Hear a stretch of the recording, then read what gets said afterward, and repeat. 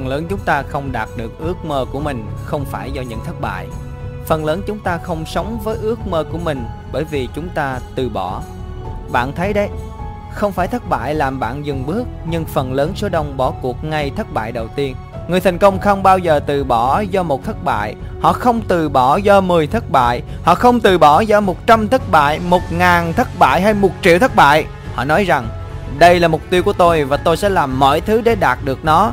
Tôi sẽ học những bài học từ bất kỳ thất bại nào. Tôi sẽ học nhanh hơn. Tôi sẽ làm việc chăm chỉ hơn. Tôi sẽ làm việc thông minh hơn. Và tôi sẽ không từ bỏ cho đến khi giấc mơ của tôi trở thành sự thật. Và đó là sự khác nhau giữa thành công và thất bại.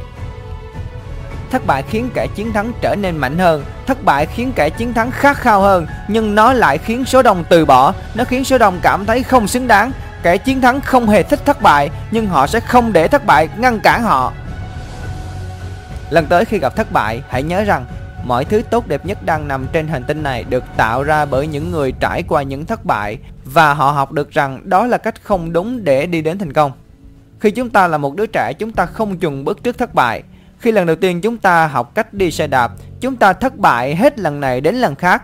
Chúng ta té hết lần này đến lần khác, nhưng chúng ta đứng lên và tiếp tục cho đến khi chúng ta đi được bằng xe đạp. Nhưng sau đó chúng ta già đi, đa phần chúng ta trở nên yếu đuối hơn. Chúng ta quá nhu nhược để học lại cách đi xe đạp. Chúng ta đổ lỗi, nó không phải là do tôi. Không, bạn chỉ đang nhu nhược, bạn chỉ đang lười biếng mà thôi. Hãy thành thật với bản thân, học cách đi xe đạp lại một lần nữa. Thử lại, làm việc chăm chỉ hơn, thông minh hơn, học hỏi để biết rằng tại sao bạn thất bại. Hãy chắc chắn rằng bạn sẽ không lặp lại nó lần nữa. Hãy chắc chắn rằng bạn đang mạnh mẽ hơn nhờ những bài học. Thất bại không phải là điểm kết thúc cho câu chuyện của bạn. Nó là điểm bắt đầu cho câu chuyện quay trở lại của bạn. Nếu thất bại là điểm kết thúc cho câu chuyện của bạn, nó sẽ không có gì vĩ đại cả. Vĩ đại như Jordan, vĩ đại như Einstein, vĩ đại như Edison, như Oprah Winfrey. Nếu những con người này dừng chân trước những thất bại, thế giới sẽ không có những điều vĩ đại như ngày hôm nay. Thất bại không là gì, nhưng nó là nguồn động lực cho kẻ chiến thắng. Thất bại là động cơ. Không một ai thích thất bại cả, nhưng sự khác nhau giữa kẻ chiến thắng và những kẻ thất bại trong cuộc sống, đó là kẻ chiến thắng biến thất bại thành một thứ gì đó có ý nghĩa. Họ tuyên bố họ sẽ trở nên tốt hơn ở lần sau. Đừng để thất bại cản trở bạn. Hãy để nó làm bạn lớn hơn. Hãy để nó làm bạn trưởng thành hơn. Thất bại không phải là điểm kết thúc, nó là điểm bắt đầu. Điểm bắt đầu của câu chuyện quay trở lại của bạn. Chỉ có một cách bạn có thể gọi nó là thất bại, đó là khi bạn từ bỏ. Nếu bạn vẫn tiếp tục thì nó chỉ là một hàng rào mà bạn phải nhảy qua. Chỉ có một cách để thất bại, đó là khi bạn bỏ cuộc.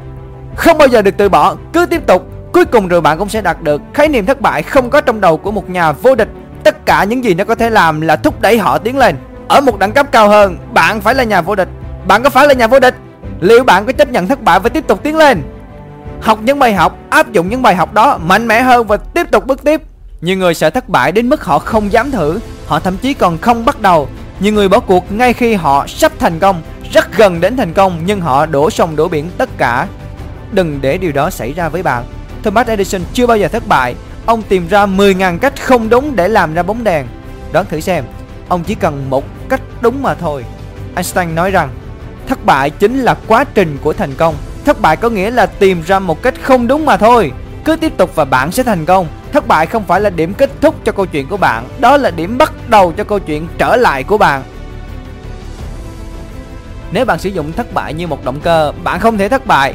Nếu bạn sử dụng nó như một nguồn cảm hứng, bạn không thể bị đánh bại về lâu về dài. Nếu bạn sử dụng nó để thúc đẩy bạn tiến lên thì nó không thể phá hủy được bạn. Nếu bạn không chấp nhận bị đánh bại, bạn sẽ không bao giờ thất bại. Không chấp nhận bị đánh bại, học hỏi từ những bài học, tìm ra một lối đi mới, một cách mới để đạt đến mục tiêu của bạn, sẽ luôn có cách.